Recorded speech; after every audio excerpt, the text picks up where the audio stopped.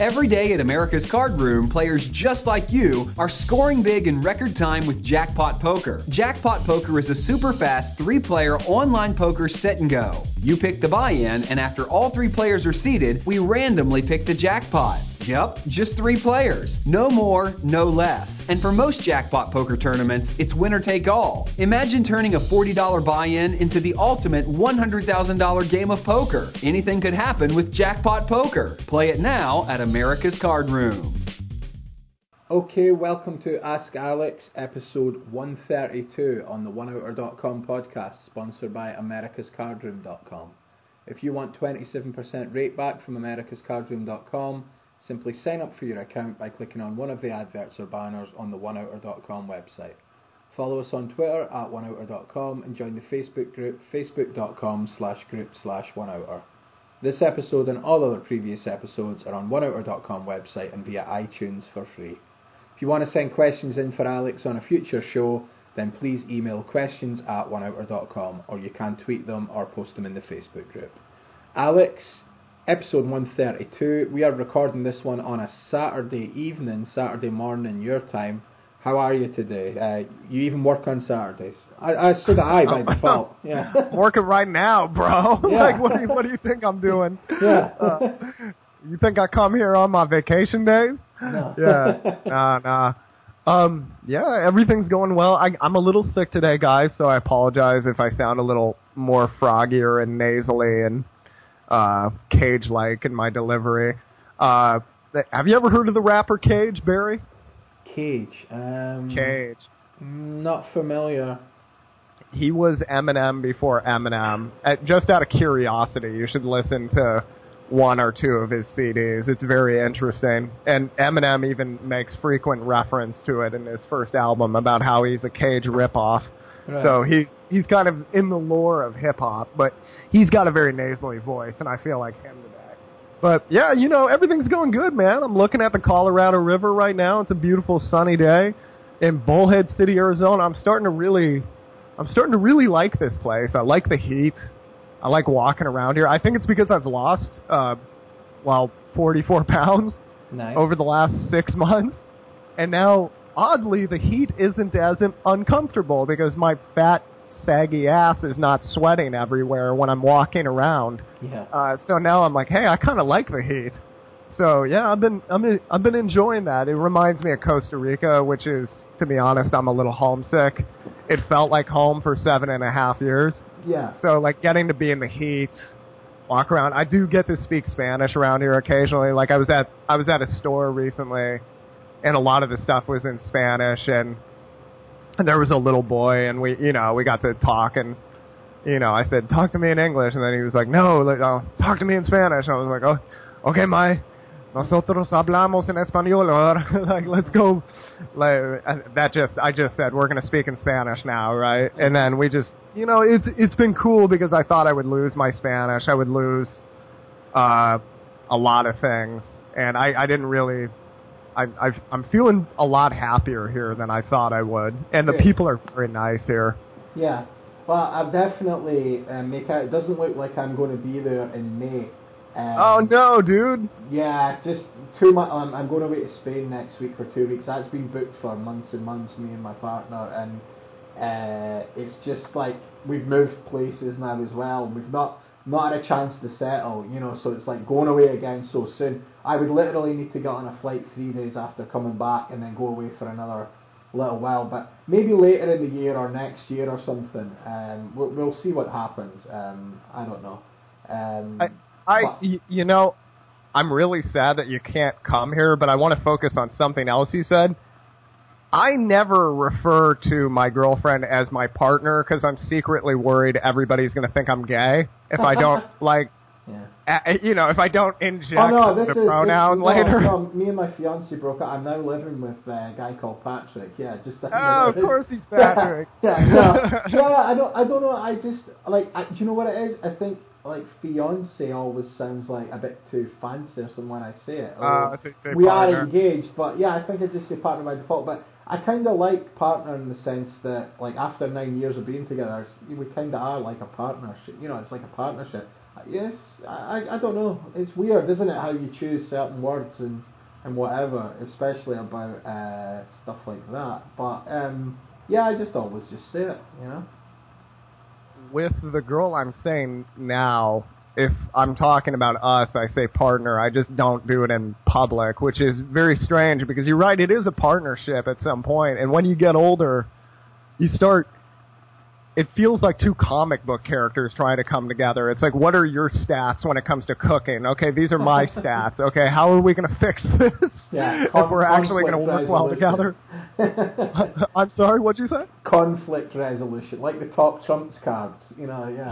Yeah, exactly. Yeah, conflict resolution, ability to not raise voice in an argument, things like this. Yeah. Right? And, yeah, it's funny because it really is a partnership, and if you think about it in that way and as something you have to work on, I think it's much more enjoyable. But yeah, I think when people what do I've learned is just reality as well. It's not even enjoyable or it'll make art. It's just reality. If you want to do something for a prolonged period of time, it's like you've got to. You know what I mean? It's like exactly. And the other thing I was going to say, well, how was I going to put this? No, I'm kind of blanking on the concept I was going to go with, but it does take that much time, but it's worth it because, like, even with my ex-wife, you know, we were partners for 7 years. Like, we're still friends now because we had that base. We had that, you know, we were really good friends first, right? And reality is that's how things are if you really want to make it work. But when I listen to the radio now, and I'm thinking, this is what kids are listening to, it's like, I'll kill myself if I can't be with you. Whoa, homie! Like, that's probably why she left you right there. You're needy as hell. Like, what is up with that, dude? Like, I don't know, it kind of weirds me out. Like, coming back to America has had... First off, everything is so cheap and so easily available here that really blows my mind because for 7 years in Costa Rica, in a square mile of Bullhead City, there is more cost and convenience and products than there is in maybe all of San Jose. When it comes to San Jose just has a limited number of wares they can bring in because of all their different trade treaties or whatever. In America, just everything is available all the time, 24-hour everything. But now that I've lived in Costa Rica, I feel like I'm seeing into the Matrix when I return here. It's just, you know, I'm going for a run and I haven't eaten, and I just see all the food everywhere that people are eating, like Carl's Jr. and Taco Bell and stuff, and that's just all people are eating, man. And then, yeah, they're just, and the music is what got me. Like, every time I turn on the radio, it's the same 4 songs, and they're all about really unhealthy, emotional relationships, and I'm thinking, that doesn't sound realistic, and I think if that's your expectations, you're going to be really miserable in life. I think you're being poisoned here, too. Yeah. But, yeah, I'm going to be a conspiracy theorist. I'm going to become Jesse Ventura eventually. I'm going to be the next Alex Jones as we go further into this episode. But, yeah. There was the new Homeland season 6 or whatever. There was the guy that's playing a sort of Alex Jones character in it. I don't know if you saw it or not. It was like so him. Even the voice was like, it was hilarious, actually. It was a real... Alex Jones... Do you think Alex Jones is in on the joke? I don't know if he is. I don't think he is. Or if he is... You think that's him? You think that's him? Or do you think he's a performance artist? Well, it's so hard to call these days, you know what I mean? It's like... what I don't know, I think he's kind of become a caricature of himself, and he's made a big following, and he's selling books or products or whatever, and it's kind of taken on a life of its own, you know what I mean? But right. I don't know, I think he believes it all, what he's saying and the way he is, and then again, how much do you actually play up when you're on air, like to the character or the pantomime of it as well? It's weird, you know. I remember, I don't see much of him these days. I used to see things like shared all the time, and I don't really, you know, I don't know if I'm looking at different things on YouTube or that now, but I don't really get like Alex Jones videos like popping up in my sort of social media sphere or whatever, you know. It's like he's embroiled in a custody battle right now in Texas, is my belief, and his lawyers were saying he's a performance artist, and that's why he deserves the kids. And he's saying, I'm not a performance artist. I believe all of this. And I'm thinking, if your kids are at stake and this is a joke, you're a special you're a special case, my friend. That's method acting, Yeah, that would be that is method acting. You see any good movies recently? What have I said? I think I maybe mentioned this to you off air, or maybe it was on air, but it's going to sound rich about us like joking about wasting time on box sets and that, but I really believe some art, like you've said like, Breaking Bad, Better Call Saul is art and stuff, and for me The Sopranos is, and I've not watched The Sopranos since James Gandolfini died in real life, and I always think it's great to watch these shows, a few years later, like when different stuff's happened to you in your life, etc. When there were special shows to you, right, and watch them from a different perspective or whatever. It's weird. So I restarted The Sopranos recently, and I'm loving it. So it's my favourite show of all time. I think it's just impeccable. Everything, the soundtrack, the acting, the story, the comedy, everything is just perfect about it. Like the writing is just amazing. The scripts, the way they talk, it's just great. I love The Sopranos. I'm trying to think the last movie I actually sat and watched, but no, pretty much Billions. I've been watching that. That's been excellent. I've been watching a lot of TV shows actually. The box sets, Billions, and I finished Homeland, and then The Sopranos I've restarted. So yeah, I not really watched many movies recently. Although you probably say that's what is weird and worries me sometimes. You could then say something, I could be like, oh, I watched that 5 days ago and I literally forgot it. It's I don't know. I watched that Passengers not long ago. I liked that. I enjoyed that movie. It wasn't good sci-fi, but I don't think it was supposed to be good sci-fi. Can I ask you a question? Tell me what you think of this. Are these crime shows, because I was thinking, I would like to rewatch The Sopranos as you were talking about it. Actually, I've only seen the first season, to be perfectly honest with you. I loved it. I never watched past that. I'm not really sure why that is. Boardwalk Empire 2, I loved for 3 seasons, and then I just stopped watching. Oh, no. Right as Nucky Thompson got to Florida, I stopped watching, right? Yeah. And I really want to go back and watch those shows, and I realize why those shows probably change every 3 or 4 years is I think criminals, what we see when we watch shows about criminals are people stuck in a life that once looked glamorous and is no longer so, and they can't find a way out. And I think that's what most of us feel like our lives are like, which we thought something was going to be glamorous, and instead it's a grind. Yeah. And we don't know when our life could be taken at any time, and that's why we resonate with those shows, even though 99.9% of us would never shoot a person if given the We're not given going the to get opportunity. whacked, hopefully, Yeah, hopefully we don't get whacked. But yeah, it's I've always felt like people feeling trapped is why they like criminals, gangster stories, because they're trapped. Yeah. They're trapped the entire time and they have no way out. And at the end of the movie, you can go, well, at least I'm not that guy. Jesus Christ! I mean, worrying about somebody shooting him. Yeah. And that's always been my thought. What do you think? No, that's a really good point actually, in terms of an analysis, in terms of just even movies like Goodfellas and Casino. It's always the anti-hero sort of thing, I love Goodfellas. The dinner scene. Yeah, that's just great. I shouldn't laugh at that. That's horrible. But the first time I saw that movie, I just cracked up. There, you can't leave your mom hanging when it comes to dinner. That's just not the Italian in me, man. Do you have the knife? It's like to cut the foot off this hoof or whatever, its leg. Yeah, it's like, and they're like, and they take the knife. He's like, I'll bring this back. It's like, just like chop the body up. Well, it's so funny when it comes on TNT or something, but it's like, oh yeah, man, turn it up, and then they edit out every cuss word, and then come over here, you chicken head.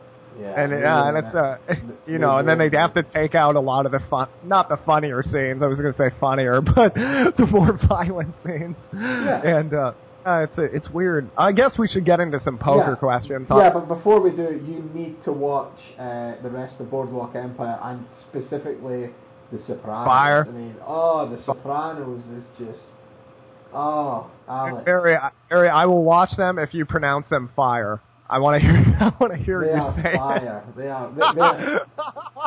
They're lava. They're lava. You might be the whitest person I know. I thought I was the whitest person I knew, but did you see my battle came out? Did we talk about that? No. My battle came out. It's terrible. Like, it's really bad. Like, I wrote everything in the last few days, and yeah, it's really bad. I won the battle, but I don't know how. Yeah. And it's out there though if you guys want to see it. Like, I've clearly I had some really good punchlines in it, but that's about it. It's not bad. It's clear I didn't know I memorized the material with like 48 hours to go. And yeah, I have to retread it a bunch of times, but yeah. Anyway, just thought I should let everybody know that's out. Assassinado versus Sizzle D. If you want to check that out, it's I promise I'll do better next time, but I would like to point out that I still win the battle even when I show up unprepared and let you guys down, and I think that means something. Now, anywho, let's go. That's the one that Carlos drove you out to, and you were studying in the car and stuff, you said, yeah.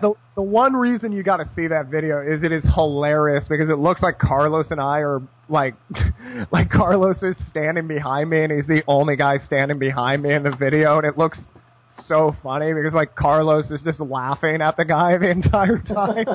And, like, Carlos is a big guy. You'll see when he's next to me. Yeah. In that video, like, he's, he looks like a football player, right? But, like, not like... He used to look fat. He's lost a ton of weight. Now he looks like he could actually be playing. And, it's pretty cool to have this NFL linebacker behind you, like, yelling with every line. It's like, yes, I'm going to win this battle for sure. And, the other guy actually had some good lines. I think he's more of a musician, so he does these battles for promotion just to get his music out. I don't think he really has a problem with anyone or he really wants to battle really hard. Because I felt like if he really developed into it, he's got a really good voice, he's got a really good flow. I don't know why he just doesn't go for the jugular in battles. Like, he could really pull it off. And then, anyway, I believe I won the battle. I don't think anybody who's going to watch it is going to disagree. But, yeah, it was what do they call it, a Pyrrhic victory?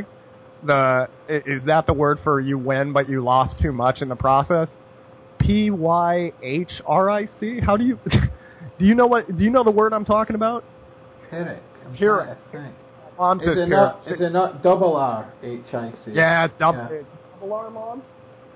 My mom says, yeah. My mom's the English teacher, so she's probably right. Yeah. Anywho, let's get into some poker questions. Okay, let's get into the questions. And the first one this week is from Nicholas. Hi, what are some good recreational activities that I can do outside of poker for downtime? I live with my long-term girlfriend and she supports me 100% in what I do. We do some things together, but we don't live busy lives. Many of my friends don't live nearby or are so busy with their lives, and some have kids, that I feel my social life has really suffered over the last few years. Not just because of poker, but some other circumstances.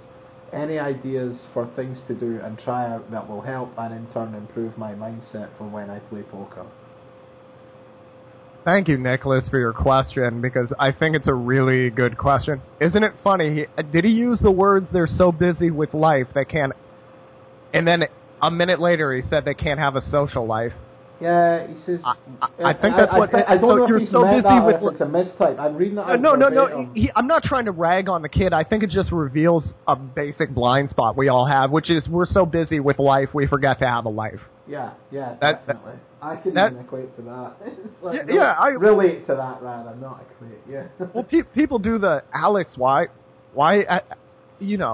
How did you make it like 11 years, right? Well, actually, whenever I say that, I make it sound like that happened like 45 times. I actually like this question, so it's only happened like twice, right? And from my best friends. But I honestly think it's all the time I took off. I always was really big about traveling and taking time off. So I went to Thailand for a week in the middle of a of a tour, and, you know, I rode elephants that were probably horribly abused, and I didn't know about it at the time. But, you know, it was a good time, and, you know, I spent time in a lot of different parts of the world. This all came at a cost to me. I didn't play as many tournaments as other people. I spent more money than I probably should have in my early 20s, but at the same time now, I feel as if I really, really enjoy my life because the quality of my interpersonal relationships is so good. Whereas, and I just saw this TED Talk, or I didn't see the TED Talk. I read an article about it in the Washington Post, and they were discussing what actually helps people live the longest is their interpersonal relationships. That's why Italians can eat really, they can eat really greasy pasta every day. Like they still live to them. Yeah, exactly. They're like 102. They're still bowling and like hitting on the young 60-somethings down by the bodega. Yeah, they're kind of legends, right? They're still having their espressos with their pinkies out. But yeah, there's a reason. I think there's one city in Greece or Italy where people live to 102 or something on average, or whatever it is, right? 96 or I don't know, right? But they could never figure out how do they do that when they eat so much butter and drink so much wine. It's because they say hi to each other every day. Yeah. They walk by each other's gardens. They talk to each other. Now, the really cool thing about the internet is you can do analog things through the internet. Having a phone call is a very antiquated thing, and it has nothing to do with the digital world, but that's all Barry and I are doing right now is having a phone call. So this is actually very analog. And this, you know, Barry and I have a really good friendship, and we've never met each other. Yeah. That's the magic of the internet, right? And the cool thing with poker is we can have really good friendships through poker, our love for a strategy game. And as long as you're on the phone and actually talking to the person, or you guys meet up at poker tournaments and then, you know, hang out and get to, you know, grab a seltzer water. I don't know. I was going to say a drink, but I don't drink, so I don't know what you're supposed to do. Grab a coffee. Back to Carlos. I've met Carlos in person, but not you. Yeah, that's Carlos. I think Carlos understands the way he's going to be happy is he needs nothing.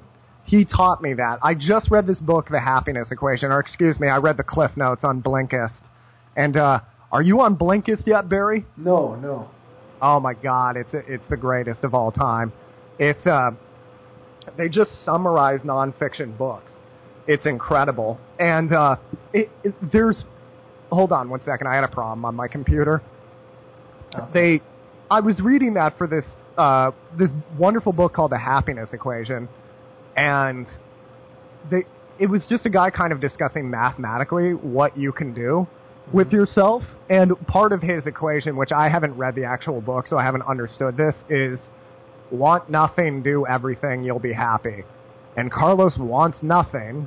He's happy anywhere on earth, and he does everything, right? Like, he's always networking, he's always playing cards, he's getting out there, and he's getting really good. Yeah. And that's really what we want to aspire to. Now, for you, Nicholas was this guy's name, right? Yeah. Yeah, Nicholas, what you need to do, and what everybody needs to do if you want recreational activities outside of poker is, I think it has to be outside, I think it has to be interpersonal, face-to-face, not on your cell phone. So, if there's another language you speak that not many people speak in your city, go to a retirement home and find an old lady who only speaks that language. Like if you speak Romanian in France or something like that.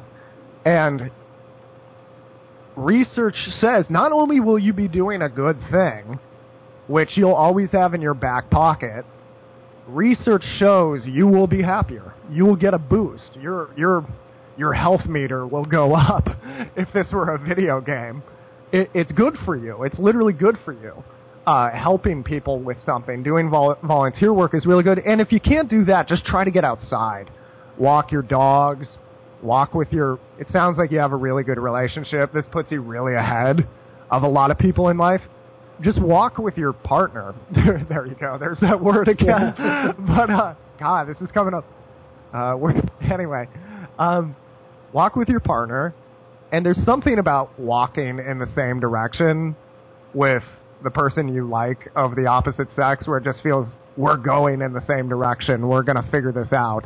And if you guys talk during these 1 hour, 2 hour things, and this was I'm really okay with the quality of my relationships over the last 10 years because my ex-wife and I still can call on the phone and talk and there's no bad blood. And I think it was a lot of those walks, just those walks, because it clears your head. And Barry, you said something that I can't get out of my head, which is analog in a digital world. And I must say that the person that said that to me is my partner, my fiancée, Joanne. It was her that said that to me as an artist.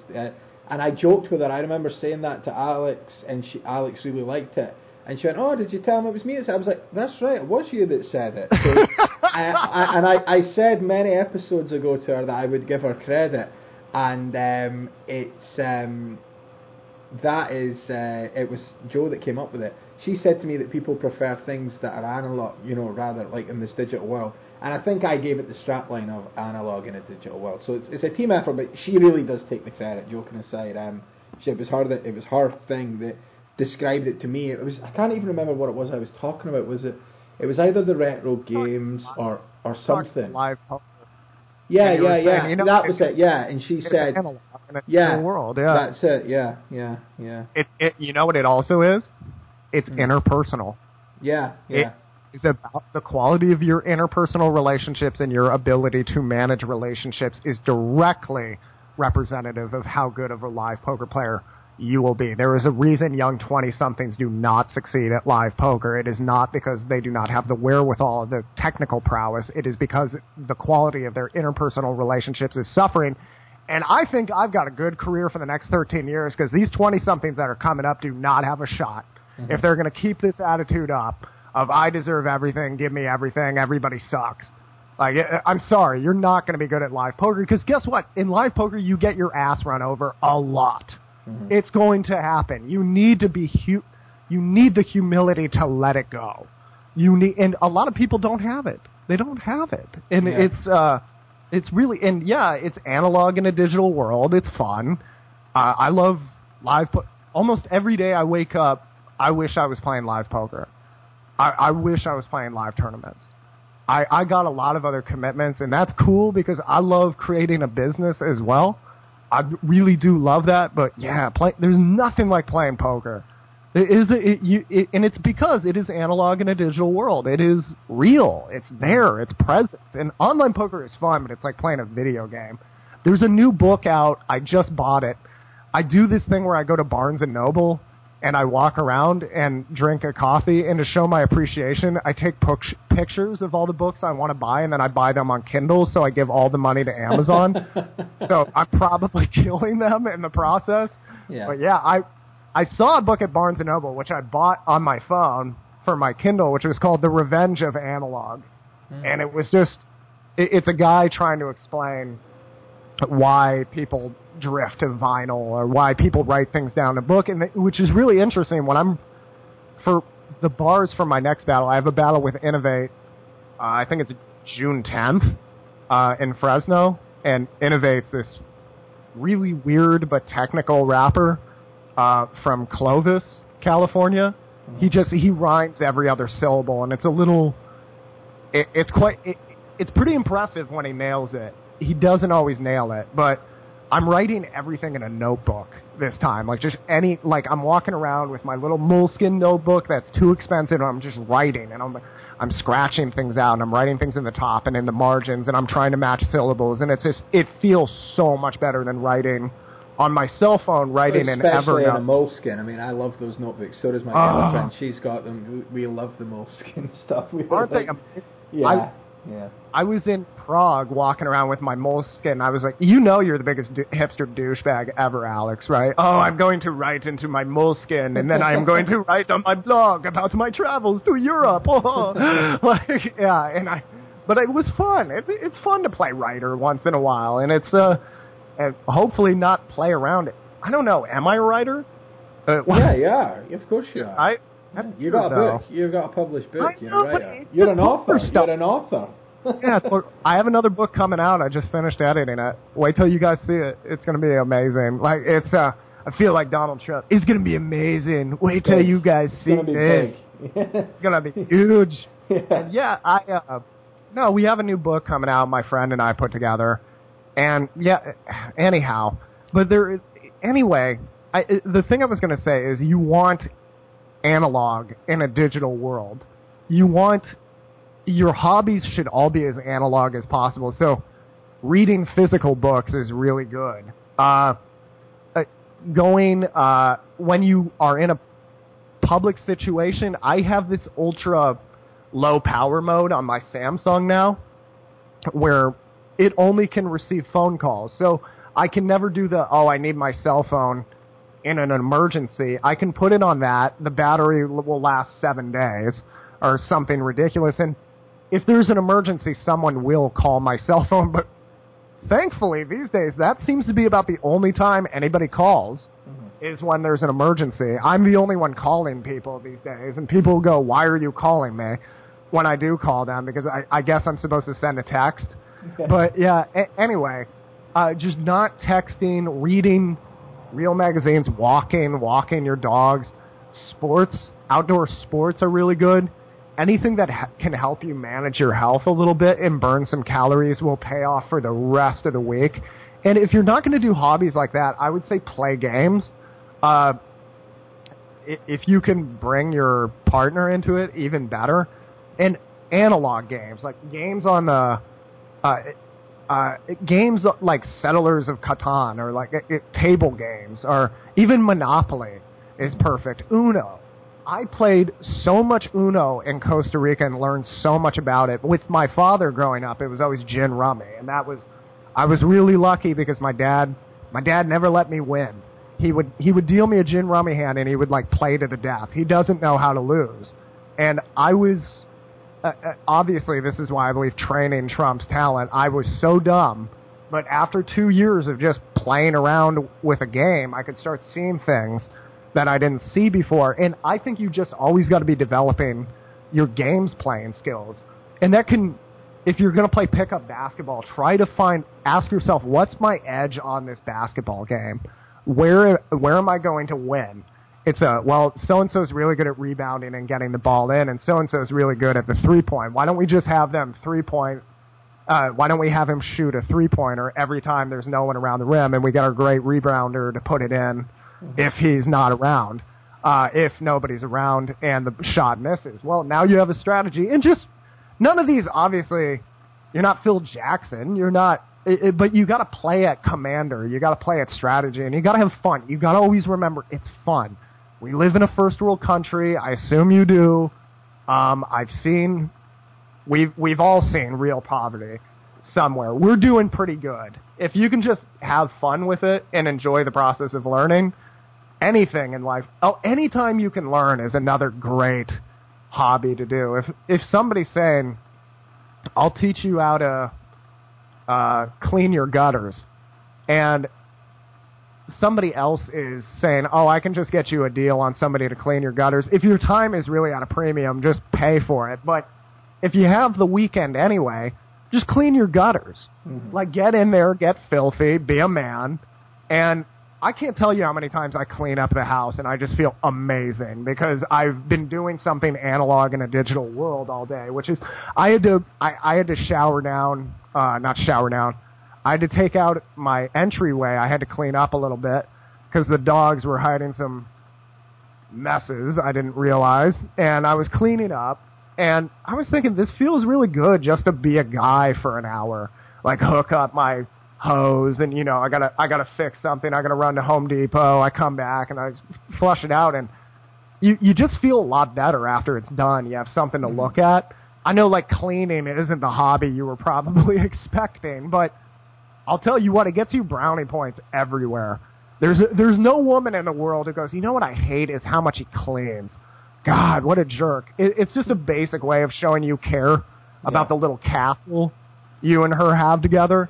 And it's good for you. I really think it's good for men to, like, get out there and be in the sun and fix something. I loved that about my house in Costa Rica, all the little things we had to fix, how that was how I resented it the first 4 months because I'm, a man-child who knows nothing but how to play No Limit Hold'em, who doesn't know how to drive. So, of course, I didn't want to clean my gutters. And then finally when I got up there and did it and had to take direction from another man, had to take a lot of directions from another man, be humbled, be taught, and be out in the sun and clean something, it does something for your poker game. It really does. It will humble you and get you focused and get you relaxed. And those are the kind of hobbies I try to focus on. I hope that helps, Nicholas. Yeah, and just an important thing there that just made me think of is I've got a Kindle, and I think I got like 5 books on it, and I've only read one ever on it fully, and I've got about maybe 200 or 250 actual books, and I still to this day always buy the actual book, really. I can't take to the Kindle and reading on it. I don't read on them for whatever reason. I only read my Kindle, and I'm not really, I think it's more of a money issue for me, because when I was in that Barnes & Noble, I felt deep relief.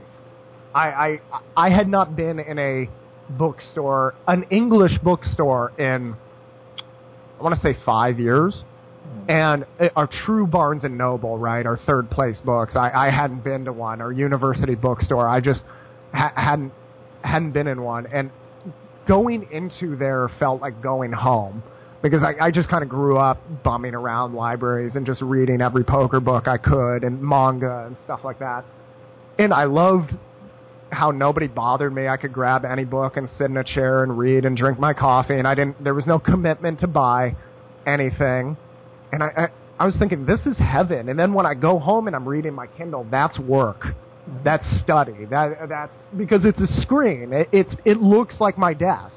So that's really helped me. You said you have 5 books on your Kindle. I have 2,000, and I've read at least 30% of 1,000 of them.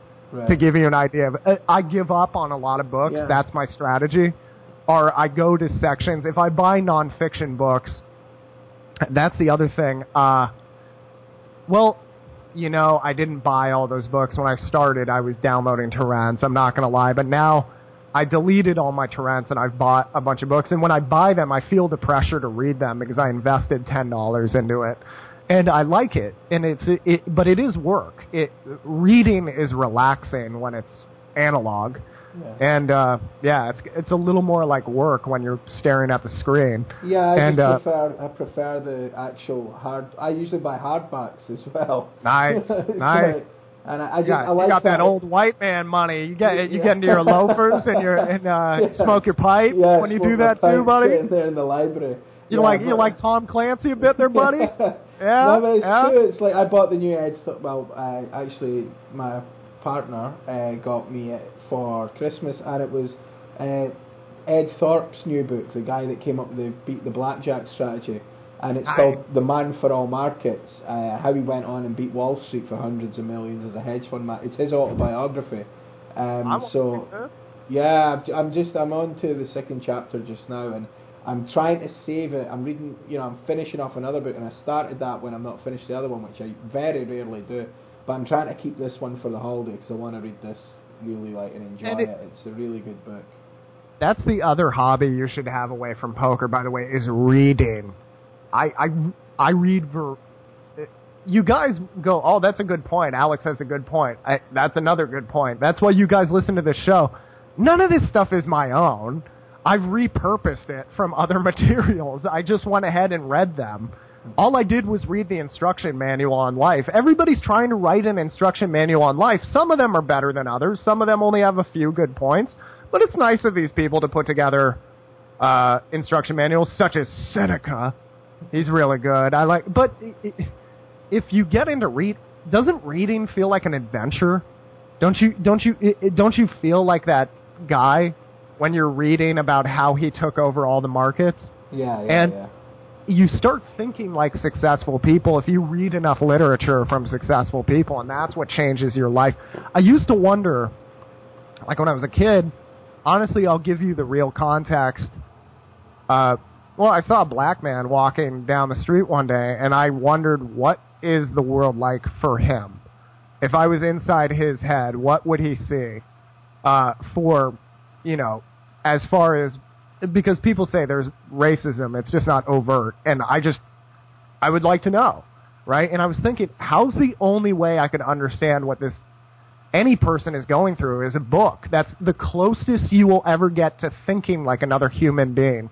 Obviously, it's synthesized. Obviously, it's very hard to reproduce how another person thinks. But if you read a book by Warren Buffett, you will get to think a little bit like how Warren Buffett thinks for 4 to 6 hours. And you'll be able to do it for $10. Doesn't that seem kind of like a crazy deal? Magical, yeah, magical. Well, it is magic. I think Carl Sagan called it magical. And who was the other? Like Tim Ferriss is a great example. You just get to think like a great thinker for 700 pages and just love every minute of it. And yeah, and it's $20. That's kind of nice, right? If you were trying to get that as a private class, it would probably be $1,500. And anyway, read more. Okay, we going to do any other questions? I'm just kidding. Yeah, let's go. I know this one is from Grant. Hey guys, my question is about using the HUD.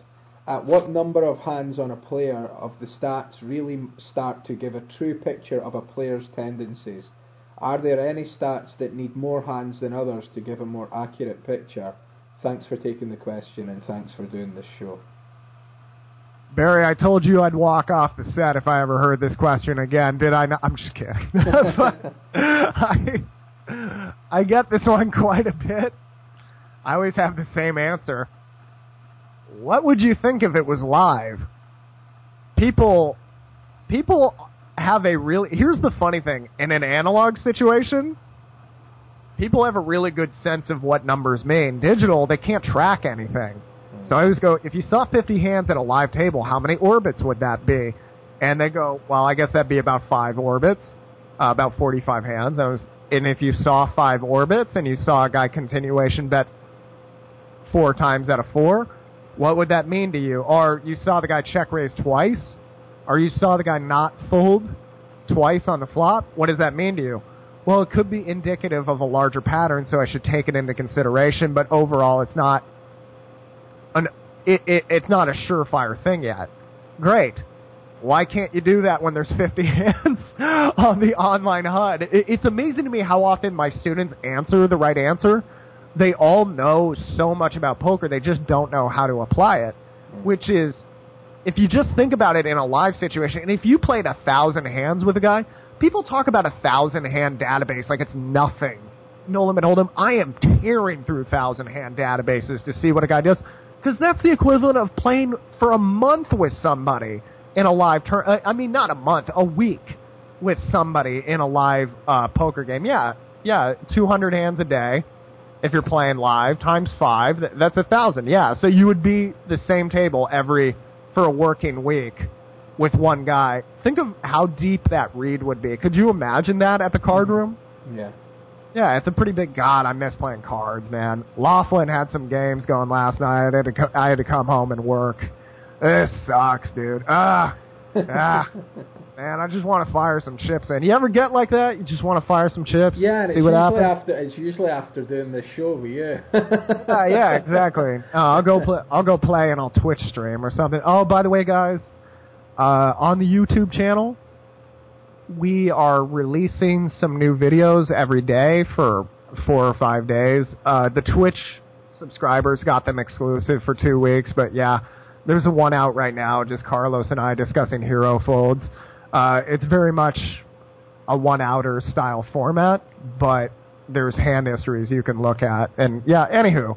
Okay, let's question. See. Yeah, last question. Last question, and then we are going to do a back-to-back today, so we need to pretend that we haven't spoken for hours. I know. For a week on the next one, but we don't ever do it that anyway. I'm just going to stun you in the middle of airing with "How's the kid?" or something like that, to make it sound like 4 years has passed. Okay. Episode 800 and something. All right, last question for this show is from Yanis, or Janice. Yanis, I think it is. Mm-hmm. Hello, I have a question on metagame and getting into blind-on-blind raising wars, or button versus big blind, or similar positional raising and re-raising. I found myself in a few of these where I end up getting getting in blind on blind for 20 big blind or more stacks with Ace X versus another Ace X or big picture cards, and I've been up against 7-8 suited at other times, etc. What should I be doing or thinking about when I find myself facing 4 or 5 bet shove in these situations with marginal hands that could be the nuts also in these spots? Thanks. You know, I heard a really fascinating idea one time, which was if you're screaming, you missed your move 3 moves ago. If you're ever screaming at another human being, you have missed your move. There was a move for you to play in this chess match of life. You didn't play it. And to me, poker really reflects life. And if you're getting into these 4, 5, 6 betting wars, you missed your move 3 moves ago, which is you can get into these 4 betting wars if you have a plan. But there's also the overarching plan is to raise from the small blind quite a bit, because almost all database reviews I've done of the small blind has shown that the raiser consistently makes more money, which makes more sense. You have way more options to neutralize your positional disadvantage and make this a one-street game if you are to pump the pot at the beginning and perhaps use some larger bets, 2/3, 3/4, 1 pot, 1.25x pot. That being said, there's many times at a live poker table I can tell I'm pissing someone off. And I know if I raise, the guy 3 bets, I've got a 4-bet, 6-bet. But I'm looking 6 moves ahead before I raise my first chip, because I learned from chess masters who were way smarter than me. I saw a meme the other day, which is try to be the dumbest person in the room. One of the smartest things I've ever heard in my life, right? It's just you want to be the dumbest person in any room, so you have the greatest potential to learn. I think an MMA fighter said that. I can't remember who. And I surrounded myself by a bunch of guys who were into chess when I first got into poker, and they're you know who they are now. I don't think they want me sharing. They trained me. I don't even know if they'd consider that they trained me, but they really did, just by letting me in on their conversations. But they were always looking 6 moves ahead, 3 moves ahead. Because when they played chess, they had to look 19 moves ahead or whatever it was. Yeah. So before I raise pre-flop, I have the 6-bet in mind. I go, do I really want a 6-bet here? No. Okay, I'll limp call. A big example of this, I decided to get into a raising war was when Zwan Liu 3-bet me in the EPT Bahamas, the PCA. Before I had the King 10 of diamonds, my first instinct when it folded to me was just limp in here. You've been playing a lot of pots. Then my second instinct was, oh, you know she's going to 3-bet you too much because you've raised 4 of the last 9 hands. Just raise and jam. Mm-hmm. Now, I was really ashamed of that because I raised, she 3-bet. She had a posture which was like, please don't move all in. And the few times I'd seen her do that before, she had folded after somebody moved all in. I said, okay, I moved all in. And then she had ace-queen. She didn't want me to move all in because how confident can you be with ace-queen? So I said, okay, run it. And then I was drawing dead on the flop because why not? And don't mind it. I didn't mind it because I planned the entire hand. I anticipated what I thought her 3-bet was. If there was something wrong in my analysis, and I think if there was anything wrong in my analysis, it was Zwan Liu is not a prolific 3-better. That's not how she plays poker. I thought her 3-bet probably climbed a few points because we were at the final 2 tables, and I was just being absurdly aggressive for one orbit. But perhaps my estimate was a little too high. But do you hear how I'm trying to plan through the whole hand before I do anything? Because I was okay with that jam because I saw it happening. If I had raised there and the person 3-bet me and I got to consider it a 4-bet, I've missed my move. If in most of these 4 or 5-bet wars, I see guys like really hem and haw. I know they're hemming and hawing. They did not plan this. And that, to me, is preposterous. This is one of the highest variance moves you could ever engage in at a no-limit hold'em tournament table, and it yields such a small profit unless you have the guy pegged. I think that's why this move was seen as so sexy when it started. It just showed, oh my God, I knew you were full of it, and I won in the game of chicken.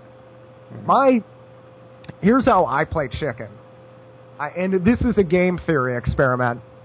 Ben Shapiro walks through this in his podcast recently, and I think he explains it better than I do. But if you're playing chicken, let's do some game theory here. If you're playing chicken, there's 3 options. Okay, you and another person drive your Chevrolet station wagon at each other at 60 miles per hour with your Confederate flags waving. And there's 3 options. 1, neither of you swerve, you hit each other, you die. The best option is he swerves, you don't swerve.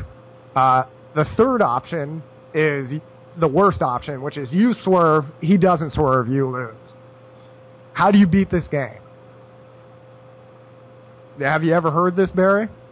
No. You announce, here's the way you beat this game. You announce you cannot swerve. You take your steering wheel off, and you hit the accelerator, and you go forward. And anywhere. Okay. Sorry, I just got a really weird YouTube message. Bro, baby wipes have harsh chemicals that enter the bloodstream when pressed against the skin. After years and years of use, you will likely regret it. Just saying. Dang. That got hardcore really quick. But yeah. Anyway, yeah. How would you like to try to focus on a podcast when that pops up? But yeah. Anyway, it was in a YouTube clip because I told everyone, get baby wipes. They're good for you. But yeah, anyhow. Going on. Oh, hell. What were we talking about? Chicken game theory. Yeah, chicken game theory. Okay. You take off the steering wheel, you hit the accelerator, and the other guy has 2 options. Either he hits you and dies, or he swerves. So guess which one he's going to pick. Mm-hmm. Now, how does this apply to poker? You only pick the best game of chicken. Every time. That's why I was emphasizing, I just sent out a video to Master the Flop guys, and I said, first let's pick better flops. Let's make sure you guys are picking better flops. The flops I want you picking are imposition, bigger pots, superior hand. I even came up with an acronym for it, if I can remember. PB Sandwich. So it was PBSH, and that was position, bigger pot, superior hand, and H, what was it? Heads up. There we go. Sorry, forgetting my own acronyms. I hadn't made an acronym for this one. But if you can do those things, according to most database reviews, it doesn't really matter how good the other guy is. He's not making money. Even a really good player in databases can only really break even in that situation. You just pick the best game of chicken in town. This is the guy who always swerves, especially if you focus on cat boards. The guy check calls you out of the big blind with 35% of his hands. He calls pre-flop your raise with 60% of his hands. The board comes 6 of diamonds, 5 of diamonds, 3 of hearts. He check calls, and you know he has any 6, any 5, any 3. You pretty much become the player that will play chicken. That's when you decide, I am playing chicken, I cannot swerve. And if people eventually understand you do not swerve, you go for flop, turn, and river, they're going to start bowing out early in the game of chicken. Because imagine a car is driving at you with no steering wheel at full acceleration, and you know the guy cannot turn. What is your first instinct going to be, Barry? Get me out of here. Well, you want to be the guy like that. And I always played up to that image before. Now I think people they subconsciously know I fire too many barrels. I don't think I have to broadcast it too much. But every time I'm barreling you, I've already thought the entire situation through. That's why I don't really blink when I jam on you. I've thought about my range. I've thought about your range. And there really isn't a whole lot you can do. This feels like cheating to me. Like, just, you're only picking the games you can win. And you can figure out what those are. If you go to my book, The Myth of Poker Talent, and you take a look at the triple barrel spots, there's a lot of spots there. But, yeah. Anyway, I would say you want to focus on the games of chicken where you know you're going to win. And here's the thing. Everybody knows in the 3-bet, 4-bet, 5-bet wars, no one's swerving. Because this is pre-flop like, okay, you accidentally jam Jack-7 suited and the other guy has 10s. Great thing about No Limit Hold'em, you still have a 1 out of 3 shot to win. So nobody really cares about playing chicken pre-flop. It's a great way for bad players to feel like they're doing something. And that if you get into a game of chicken there and you swerve, you deserve to lose. Because nobody swerves in this game of chicken. They swerve post-flop because they cannot do the combinatorics. I can't do the combinatorics. I'm 14 years into this. I still have to have cheat sheets everywhere, and I screw up things all the time. What do you think their chances are of ranging you correctly through a 7-card combo? I'm not gambling on it. I don't think they can do it. I think that's what you should gamble on. And on that note, let's wrap this up. Okay.